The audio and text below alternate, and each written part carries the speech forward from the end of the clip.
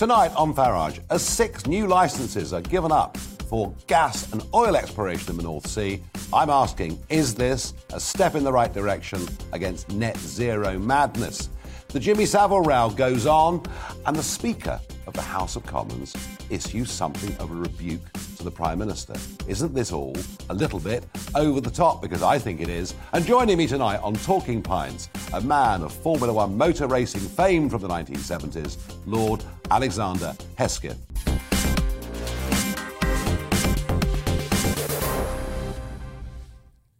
Good evening. Well, one thing for certain that Boris Johnson really does believe in is net zero by 2050. It really has been the one policy that he's championed throughout his prime ministership. He took great joy, of course, in chairing the G7 and talking about these issues.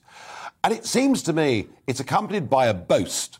And the boast is that since 1990, we as a country have reduced our CO2 output more than any other Western country. And we're proud of that. Well, I'll tell you how we've done it. We don't bother to make all of our own coal mines in this country and use our own stuff. No, we import 4.5 million tonnes a year. Similarly, with gas, despite huge gas reserves, we import about 50% of it. And the same, increasingly, over the last few years, has gone for oil. We've seen our steelworks close down and move to India. We've seen refining going. We've seen chemical production going. And then we simply import the products back into the country, convincing ourselves we're saving the world by reducing our CO2. Actually, we're doing no such thing. But I thought the announcement overnight that 6 licences are going to be issued for development of gas and oil fields in the North Sea was really interesting.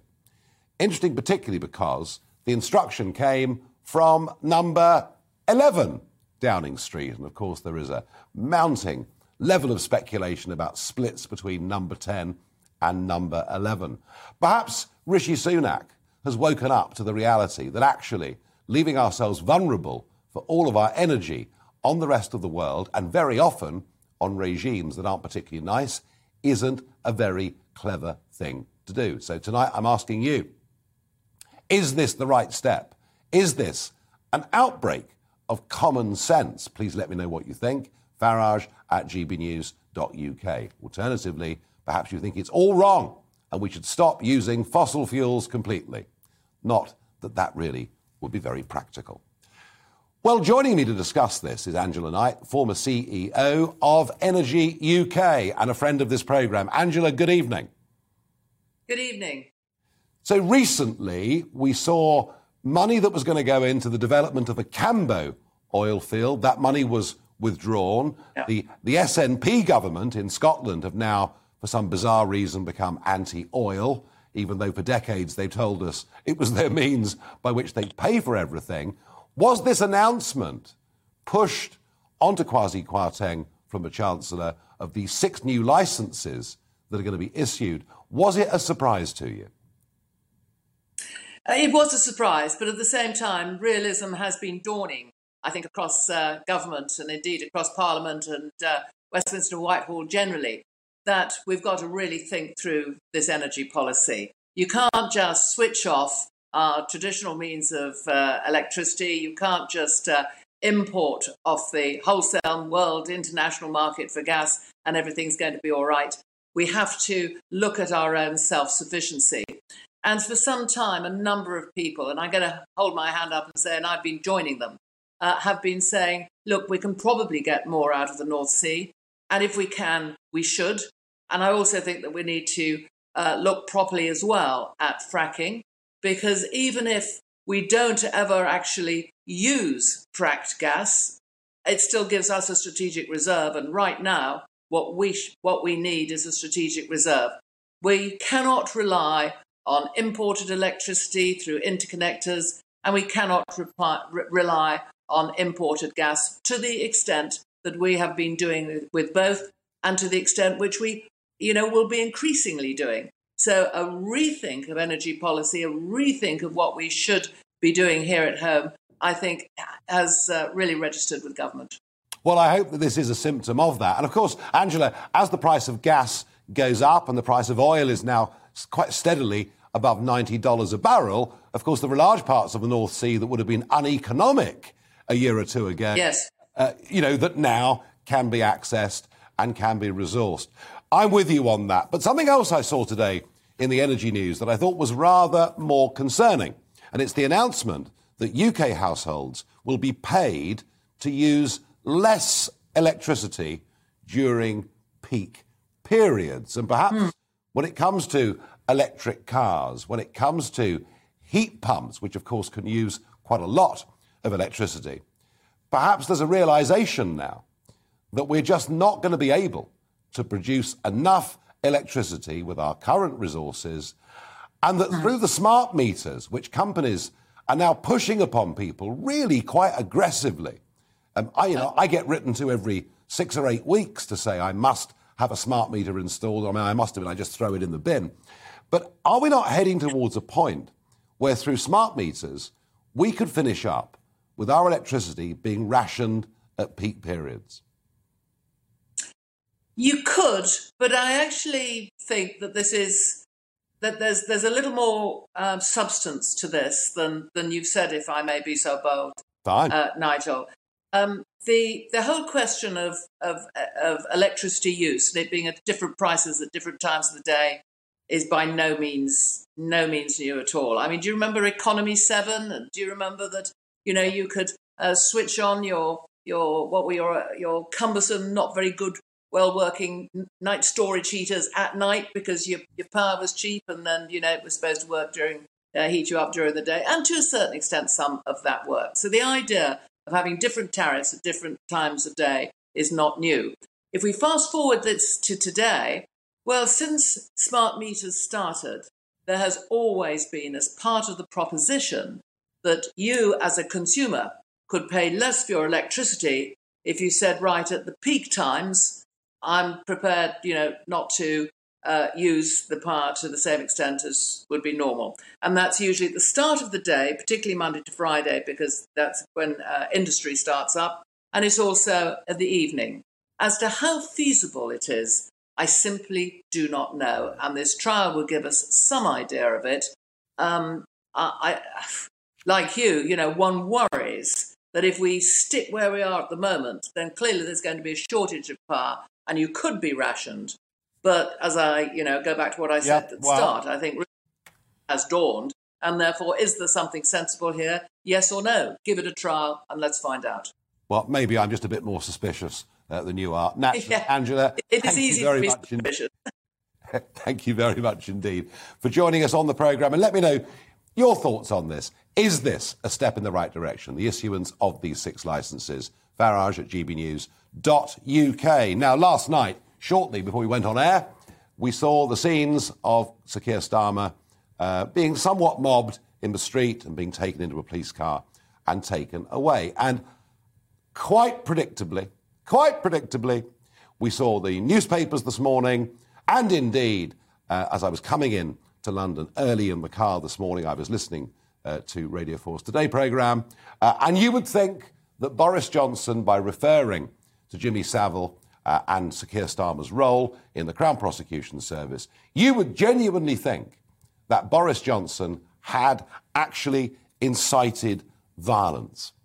I was astonished by the attitude that was taken this morning by the BBC, and it's carried on, indeed, into the House of Commons. And I was very surprised to see the Speaker of the House of Commons, Lindsay Hoyle, say this. I really was. Well, the Prime Minister's words were not disorderly, they were inappropriate. As I said then, these sorts of comments only inflame opinions and generate disregard for the House, and it is not acceptable. Our words have consequences, and we should always be mindful of that fact. Well, I'd had enough of Radio 4, so I switched over on DAB to GB News, because you don't just need to watch GB News now, you can listen to it in the car, in the kitchen, or wherever you are.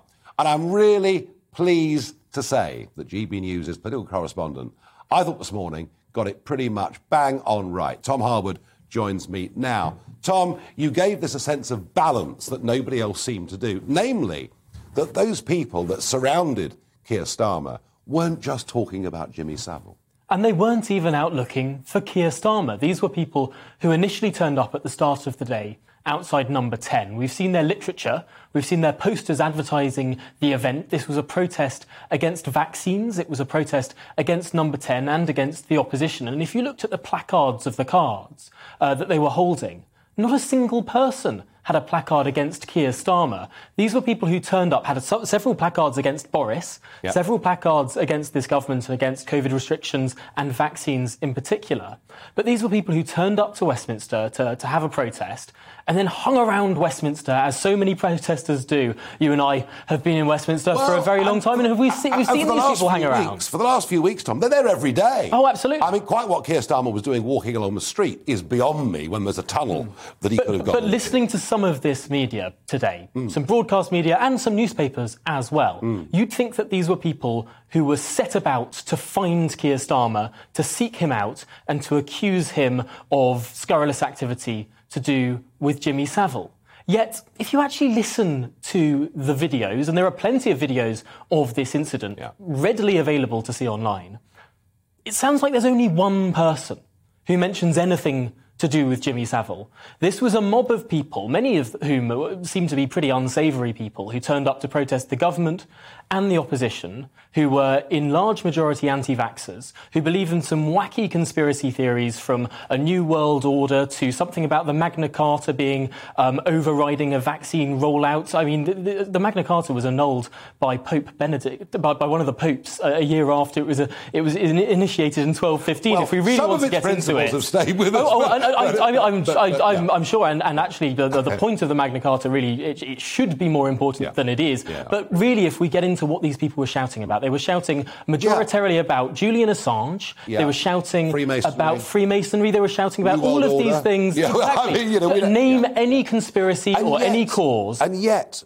I mean, Sir Lindsay Hoyle, who I think you'd agree with me, has brought a great degree of dignity to the job of Speaker, in marked contrast to some predecessors. We'll leave it at that for now. But that was a rebuke to the Prime Minister. I mean, and we've got us... I mean, you would have thought that Johnson had literally incited violence. Tom, I'm astonished, but you've called it out and called it right. Now, I must, while you're here, talk about the mini reshuffle that took place today. Quite interesting. Firstly, Jacob Rees-Mogg, who, of course, very prominent Brexiteer, had become a very popular figure in the country. Suddenly, he was parked off as leader of the House of Commons. He sat in that chair doing Talking Pints with me a few months ago, brought his own cider in. Wouldn't necessarily recommend it. I've had some of his own cider at one of his Christmas parties. They're brilliant. He should sell them. He really should. But Jacob now, a new position, Minister for Brexit, for seizing the opportunities of Brexit. Suddenly Jacob becomes a high-profile politician again, doesn't he? It's interesting. He's had quite an inward-facing role over these last few years. Leader of the House of Commons is an important role, but it's pretty perfunctory. It's about business of the House. It's answering when debates should be and what gets approved and all this sort of nitpicking sort of stuff. Yeah. This seems like it will be a more substantive role. It's one of these things that the Prime Minister promised his backbenchers at that 1922 committee meeting a couple of weeks ago, saying that this needs to be a government that's doing things. And I think behind all of the nonsense about Partygate... Has it taken him 2.5 years to work that out? Well, I think this was a criticism of many people, actually, well before all the stories about parties. You've won this enormous historic majority, this Thatcher-style majority, and yet this wasn't a government that was doing very much that could be comparable to Mrs. Thatcher at all. And potentially, what's needed is someone who is singularly focused on finding the opportunities that Brexit provides, on rolling back the frontiers that Europe imposed upon Britain. Because it does seem to me that in a lot of these areas, and potentially this was a large part of Lord Frost's resignation as well, in a lot of these areas it's been dropped. They've dropped the ball. And I think there are millions of self-employed people out there and businesses and entrepreneurs that feel that very strongly, not to mention trade deals with America and much else. Tom, thank you for that. Keep up the good work. That was terrific this morning. It really was. Made me proud to be here at GB News. It genuinely did. In a moment, we'll have a look at what the increase in national insurance is going to do for the living standards of our hard-working nurses.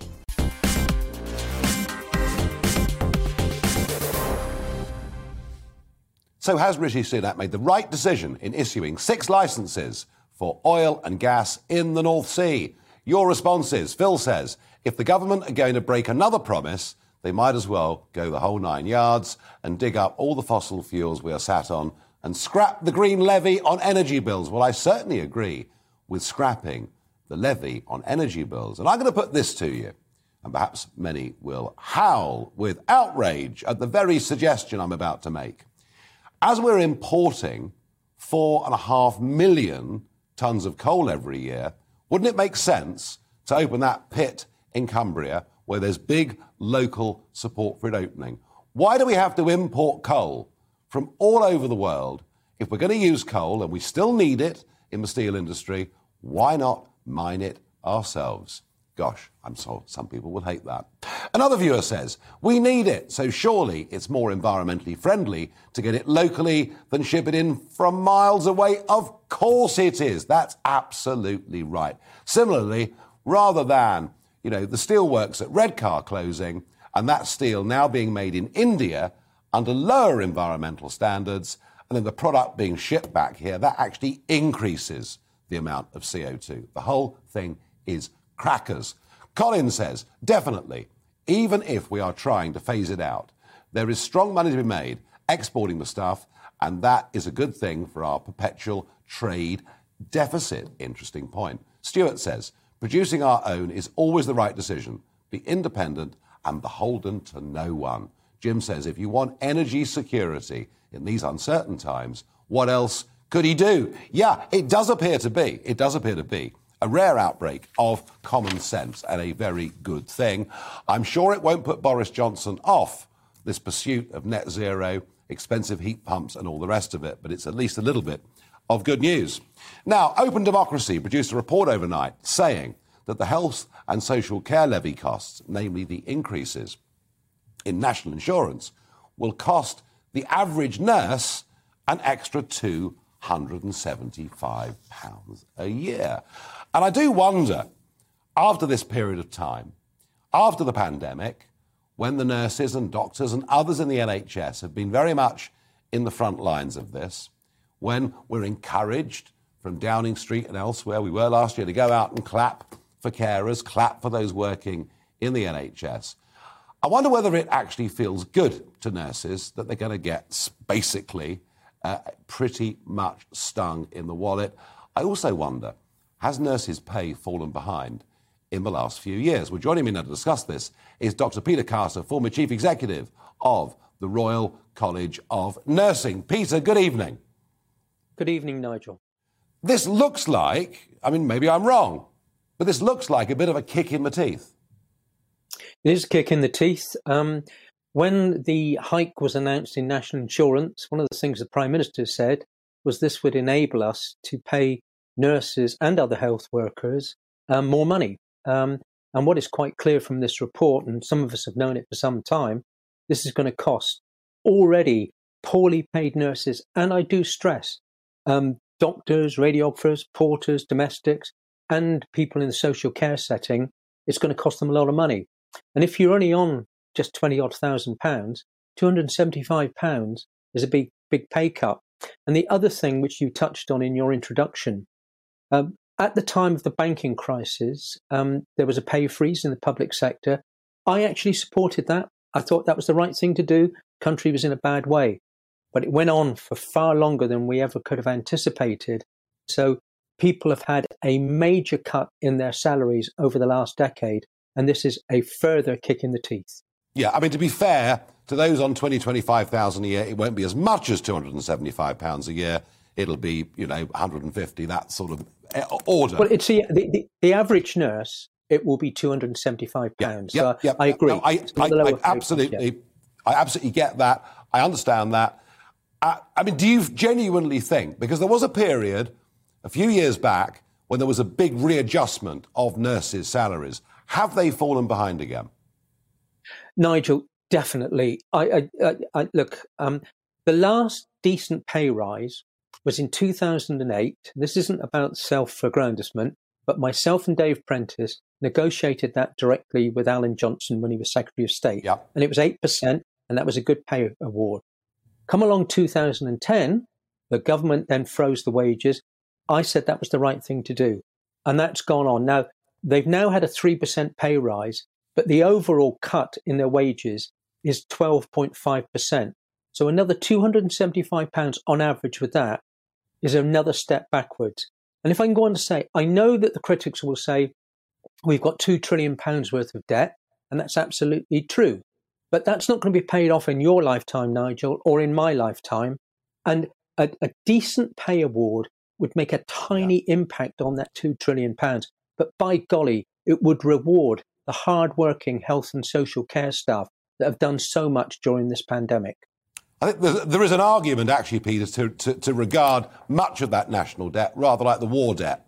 You know, it was built up in very exceptional circumstances. And that debate, I think, is one we're going to have over the course of the next few months. Now, even more alarmingly, for the broader population, were the comments, delayed comments, that we got from Health Secretary Sajid Javid in the House of Commons today. And this is what he had to say about NHS backlogs. There is now a considerable COVID backlog of elective care. 1,600 people have waited longer than a year for care before the pandemic. The latest data shows that this figure is now over 300,000. On top of this, the number of people waiting for elective care in England now stands at 6 million. That is up from 4.4 million before the pandemic. Sadly, Mr. Speaker, this number will continue rising before it falls. A lot of people, understandably, stayed away from the NHS during the heights of the pandemic, and the most up-to-date estimate from the NHS is that that number is around 10 million people. Wow, Peter Carter. 6 million on the waiting list for NHS procedures, and that's bad enough, but we knew about that figure. But I thought what Sajid Javid said, there are 10 million people waiting to be seen, waiting for some form of diagnosis, many of whom will be, or some of whom at least, will be added to that list of 6 million.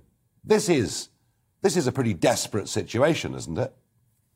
It is. It's a very desperate, very serious situation. I predict it will go up by several million. It won't be tens of thousands or hundreds of thousands, and hold me to that and bring me back here next year if you want me to. And of course, the longer people are on those waiting lists, the more their existing conditions for many of them will deteriorate. Yeah. That will then lead to more complex surgery, more longer stays in hospitals, more delayed discharges, and the downward spiral will go on. So, getting back to where we started this, now would be a good time to reinforce the need to support our health service staff in order to address something which is going to be with us for the next many years to come.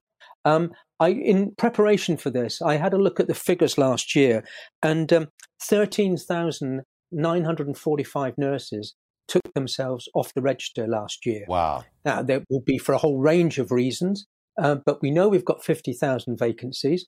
The government are committed to have 50,000 more nurses by 2024, but losing 13, maybe nearly 14,000 a year is not a healthy state of affairs.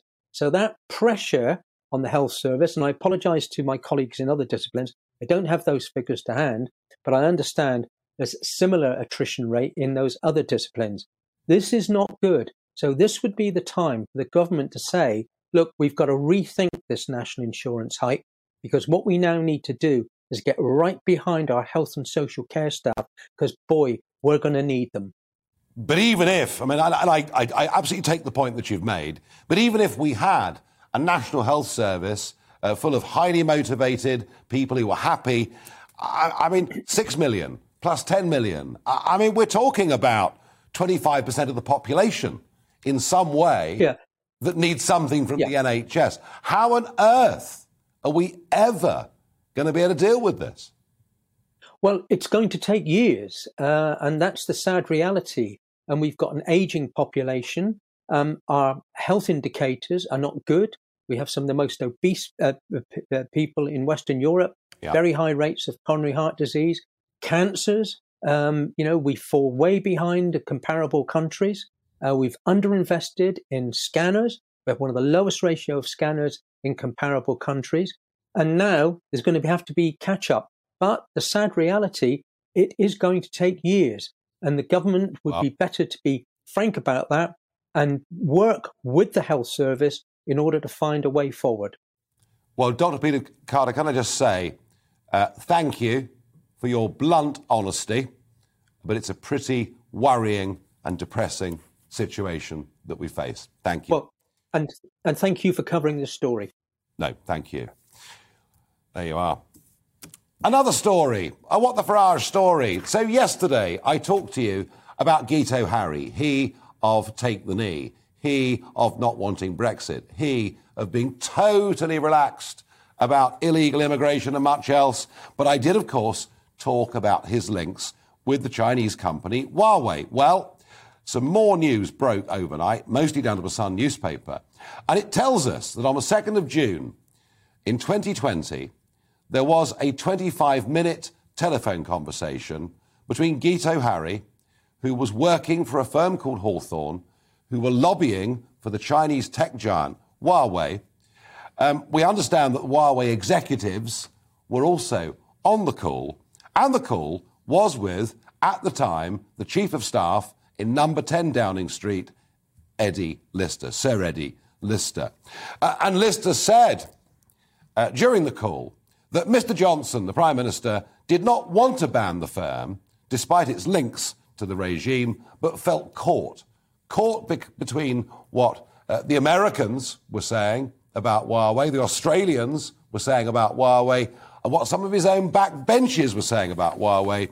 But everybody was reassured that Boris Johnson is a Sinophile. Now, this man who has worked very, very closely, Guito Harry, with this arm of the Chinese government, and that's what Huawei are, seriously implicated in suggestions of spying. And Ian Duncan Smith and one or two others have asked a question, and I think a very sensible question. Whilst no one doubts that the phone call that took place in 2020 was legitimate legally, but has Guito Harry been fully security cleared before taking on that job in number 10 Downing Street? We'll wait for the answer. And my other What the Farage moment today, and this is one that is pretty extraordinary, it is that over the past weekend of sport, ITV have decided to change their Man of the Match award. Yes, it is now Player of the Match, and England captain Harry Kane was among those athletes, and he was given Player of the Match, not Man of the Match. I find the whole thing absolutely blooming ridiculous. It's enough to drive you to drink. Thank goodness Talking Pints is coming up soon. Now, before we go to that, one or two more of your reactions to this story of the 6 new licences being issued in the North Sea for exploration of oil and gas. Anthony says it's the right decision. We should also be fracking to ensure our supplies. I agree. Another viewer says on Twitter, yes, we need a shale gas revolution now, like they had in North America. Hear, hear.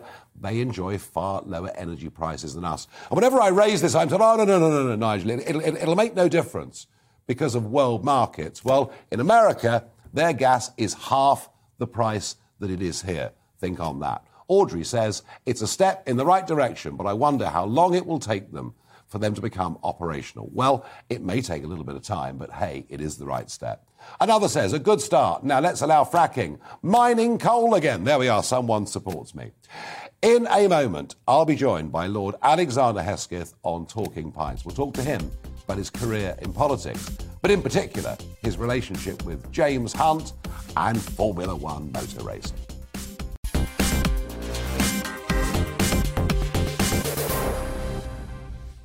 It's that time of the day, thank goodness. The GB News pub is open. It's Talking Pints. I'm joined by Lord Hesketh. Alexander, welcome.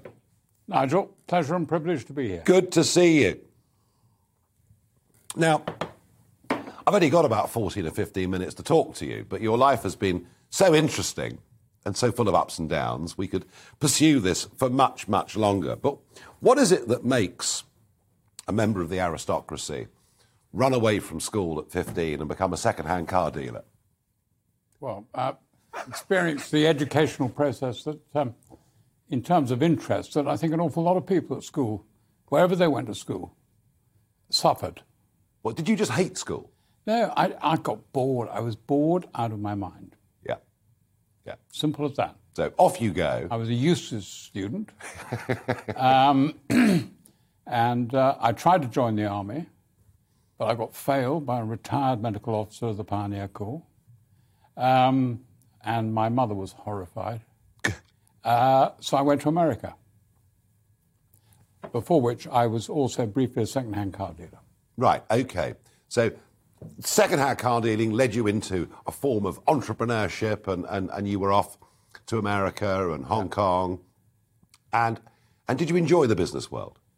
I enjoyed America and Hong Kong because there was a freedom of thought, a complete lack of structure in the way that it existed. We're talking about the 70s. We're talking about a Britain which really had an awful lot in it that was still the Second World War, particularly in terms of taxation, the opportunity to do what you wanted to do, the chance to get on, the opportunity to raise money, virtually non-existent, unless you put your house on the line with your local bank, and that was all you could do. And I found America a tremendously opening experience to how to think. And in Hong Kong, people are sometimes rude about the civil service, but it's important to remember that one civil servant created the structure in Hong Kong, a man from the Colonial Office, as it was in those days, which transformed it into one of the economic powerhouses of the world, which has now been destroyed by communism. Yeah, I mean, it's desperately sad, isn't it, to see what's happened to Hong Kong? It's sad and outrageous, actually. Yeah, they've broken the deal, haven't they? Of course they have. I mean, that deal was signed in good faith. Until 2047, Hong Kong was going to have autonomy, but none of it. No, it is sad. And I get your point, because in the 70s, there was the brain drain from this country. This was a very restrictive, outdated country. It was tough to get on and do things. And a lot of people went all over the world, as you did, to do things. But, of course, you know, the thing that people are always going to know you for, above all, is motor racing, Hesketh motor racing. And still, years on, at Formula One, your teddy bear logo can be seen on people's shirts. And, I mean, was it madness? Was it, here it is, Hesketh Racing. Was it madness to go for Formula One, looking back on it? Well, first, I didn't go for Formula One. No, of course. I had a friend who took me to a barn outside Guildford to see a Formula 3 car that he was having built. I mean, it was it was surrounded by straw bales. I mean, it was as cheap a car as you could build. Take it from me. It didn't work very well, and he discovered that Formula 3 had become quicker than when he'd last been in it.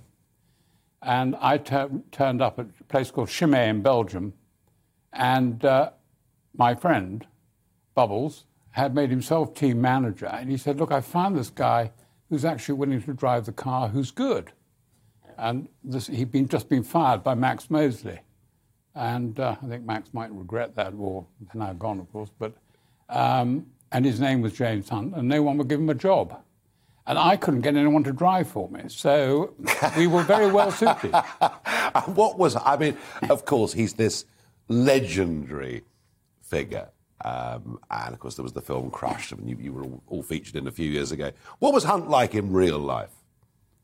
Hunt was everything that you saw is what you got. He was very English. He was articulate. There he is. And skilled, and a terrific sportsman. And he played squash for his county. I think he was in the second 11 for cricket for his county. And he had eyeball coordination. He had the talent that makes great sportsmen. And he wanted to do it in cars. And he paid a terrible price for it because he hadn't made any money. He had nothing. He was in a rented basement, one-bedroom flat in Earls Court Square. And it was tough. And he drove for me, and he made no money driving for me because basically I said, look, James, I shouldn't be here, particularly when we got to Formula One. That was a complete accident. It was only because we'd gone into Formula 2 and I bought the wrong car. And I said, well, this is quite expensive now, and we're going to go nowhere. And then we had a terrible scene in Hockenheim where the German crowd booed him, quite wrongly. So he got out of the car and gave them a Heil Hitler salute. They went mad. We had to escape back to this country. And I said, well, I think there's no point going on in Formula 2 because we got the wrong car in the wrong year, and most importantly, with the wrong engine. And so we went to Formula 1. It was a case of no hiding place. And whatever the money that he was not earning and you were spending, I mean, this lifestyle, the Hesketh racing lifestyle, was quite something, wasn't it? I tell you what, I think two things about it. We were much, much younger. I was 22 years old. James was 25. Bubbles was 27. He was the grown-up. Yeah. All these other guys, you know, were legends. Colin Chapman was a lot older than me. Ken Tyrrell was a lot older than me. The guy who ran McLaren, Teddy Mayer, was a lot older than me. And the greatest man of them all, the Comandantore, was a lot older than me. But funny enough, he was more impressed by Hesketh racing than anyone else was. It's described here that with relaxation taking place offshore on Hesketh's 162-foot yacht, Southern Breeze. Rented. Which was suitably, he doesn't say that here, but I believe you. But it does say, which was suitably well stocked with champagne and good-looking women. That is correct. And this is what Hunt's legacy. I mean, he's legendary, isn't he, for his good looks, his charm, his way with women. Would he be considered acceptable today? Well, do you know what? There's so much that's considered unacceptable today, which I think is itself unacceptable. I think that we live in an age of Cromwellian nonsense, and luckily it will pass, because it can't go on like this. You've got to remember that at that time, if you were a Grand Prix driver, you lived in a world where your chances of living were not very high. If you look at the visitors' book of my house, you will see that more than half the people who came to stay with me to race at Silverstone did not get beyond my 30th birthday. Yeah. And it is in the light of that that these guys lived in a spirit which I'm afraid modern Formula One is just not exposed to that kind of level of risk. And so it was a very different world. Almost like being wartime fighter pilots, that sort of mentality. I think they're much closer to that. Yeah. Because, you know, the losses were very high. And the cars are much safer. It's a great tribute to what has happened, of how much safer it's become, because I know slower. But the fact was that it was dangerous. It wasn't as dangerous as it had been 20 years before that. But it's evolutionary. It's like an awful lot of things. You can't change it overnight. And, of course, I know that, you know, the big teams probably look down upon you, but it must have felt pretty cool when you won that Grand Prix. I think it was the end of a long slog. We'd led a lot of races that year. And so we'd been waiting for it for a long time. Mm-hmm. And also, I knew I couldn't afford to carry on. And the most difficult thing, which is very hard to understand today, is that I'd had several meetings with big sponsors, people like Texaco and Philip Morris. And this is 1975. And both occasions were in New York. And they said, we really love the team. We love James. We would like it to be a two-car team. I understood that. And we were talking a level of expenditure greater than the budget I could have ever afforded. But they said, well, there is one problem. You guys are too famous. Now, that shows you, 50 years ago, being a celebrity was a severe financial disadvantage. It's the opposite now. It is. Yeah. But that shows you how the world's changed. How interesting. Well, look, you know what? You did it. it's a remarkable thing. It's a legacy all these years on that people who love motor racing remember fondly. Strange to have gone from all of that to politics. I mean, you know, you had a seat in the House of Lords that you could have taken at any time, but you didn't do that, did you, in the early days? Well, I took it, and I took one look, and I bolted. But then I met Bernie, and then I went back. And what about Mrs. Thatcher's influence on you? Well, I think I'm like a lot of people. I was in my 20s when I went to America, and when Mrs. Thatcher got the leadership of the Conservative Party, as far as I was concerned, you know, here was the first real hope that was contemporaneous and was the future. You know, and I went out and I went and knocked and canvassed and went door to door for her. And many years later, she gave me a job, to my utter amazement. And it was the greatest privilege I ever had, and she was the greatest person to work for that I've ever met.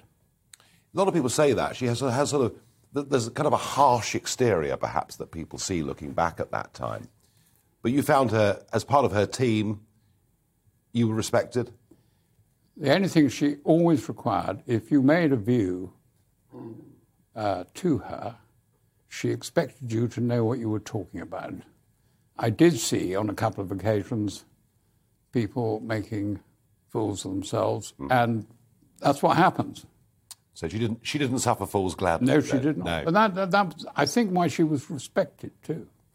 Now, your role, Alexander, in the whole European story, Britain's relationship with the European Economic Community, the European Community, the European Union, and there you were chief whip at the time of Maastricht, and doing your bit for John Major, doing your bit for the party, and look, you know, we can't gloss it over. I mean, you as much as anybody stopped there being a referendum on Maastricht, I think. I got on the bill. You did. Yeah. You did. But the first, before the Maastricht bill ever came near us, I think I was the first whip who actually went on a political overseas trip, because I'd never been to see Brussels, and in this case, actually Strasbourg. And I went and met the MEP Association of Conservative Peers, which was a very different lineup in those days. We're talking whatever it was, 90... Early 90s, I guess. Winter of 93. And having engaged with them, I came back and I said, look, guys, none of these people must come and speak, because these will actually drive people. Because this bill, we can get this bill through, but if we start enraging people by telling them how wonderful the Europe is, we're going to suddenly find all these famous mythical backwoodsmen that you hear decried throughout history about the House of Lords, who actually don't really come very much. But this is just exactly the kind of behaviour that will excite Well, they them. did. And then later on, you decided, and you did something out of principle, which you probably received some opprobrium for. You joined UKIP. I was enormously grateful that you did. And we did it, didn't we? It worked. You did it. Well, I did it because I had people like you helping me. Assisted, I might say, by Nick Clegg. Yes. And the principals of the Liberal Party. I mean, if you look at it, proportional representation and Nick Clegg were the two greatest assets you had. That's right. Yes, PR in the European election. No, absolutely. Alexander, as you look ahead, Brexit is over. There's still much to get right. We've got a Prime Minister who's floundering around all over the place. But big picture, looking ahead for this country, how do you see things? I think opportunities are still huge. We've got to get them right. There's three things we've got to fix. Get Brexit right. It's not just the European Court. It's things like making sure that we get out of European data arrangements. Otherwise, there will be no intellectual property for the economy of this country. So there's more to do, but you're bullish looking ahead for Britain. I'm very bullish. Alexander Hesketh, thank you for joining me here. Nigel, thank you very much. Thank you.